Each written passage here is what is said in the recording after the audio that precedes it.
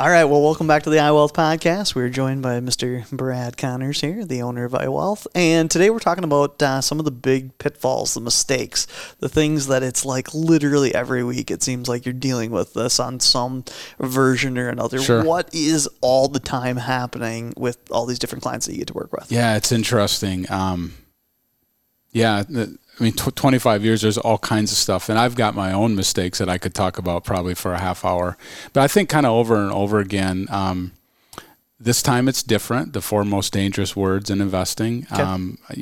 Especially just going through the March and February downturn that we had in 2000 with COVID, back in 08 and 09.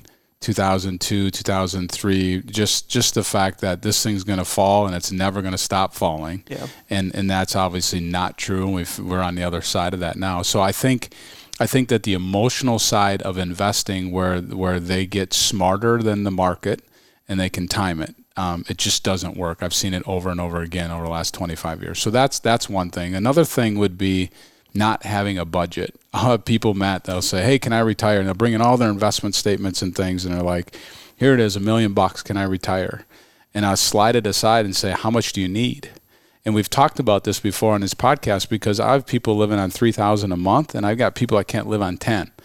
Your lifestyle is going to dictate how much money you need to have in those accounts, right? And so not having a budget or understanding where their money goes. I mean, money's just a tool. It's not everything, but you have to use it as a tool. You have to understand where it's leaking out the back door, where it's kind of hiding and leaving you, and you just don't have enough. So I think timing the market, I think budget, and then I would say probably the last thing that's really, really big is ensure the things that you can't replace. People's houses, they have fire insurance in their house. Yep. The chances of their house burning down is next to nothing. I mean, it just doesn't happen, fortunately.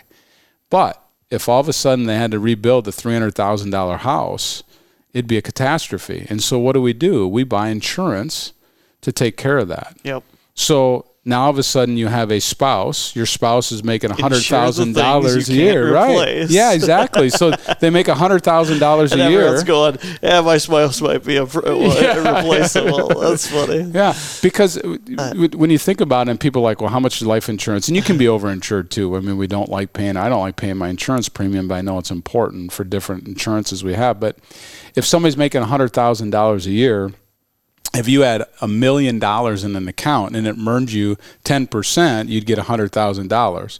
Problem is I can't predict 10% rate of return on your investment, so we try to go with 4 or 5.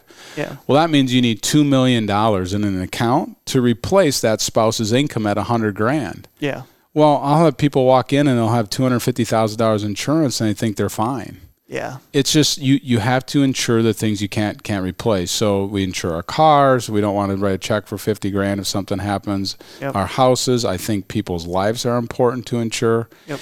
Umbrella insurances. Those type of things. So I think I'm rambling, but when we take a look at what are the mistakes you see over and over again, people think they're smarter than the market. Sometimes people think that or people don't think about insuring. And then they're not managing their money correctly, meaning understanding where it's going and how much they need. Having an actual written budget, not for, both for now and for what it's going to take in the future at retirement for a similar lifestyle. Yeah. And we'll help them get to that, even if they're in their 40s. If they can give me a number of where they think monthly they are today, we can back in with inflation and some numbers and things like that. Another one when we talk about risk just popped into my head is long-term care insurance. I don't know if you've ever looked at it. It's kind of like when you have a baby and you're like, college is 20 years out. Maybe we should save for college. And then you look at the $250,000 you need and you're sticker shocked. Yeah. Go take a look at what long-term care is going to cost down the road. Sure. And they're great people and great workers. It's just really, really expensive. And so if you have some money saved for retirement, you probably need to insure yourself against a long-term care event as well, or at least look at it. It's not for everybody.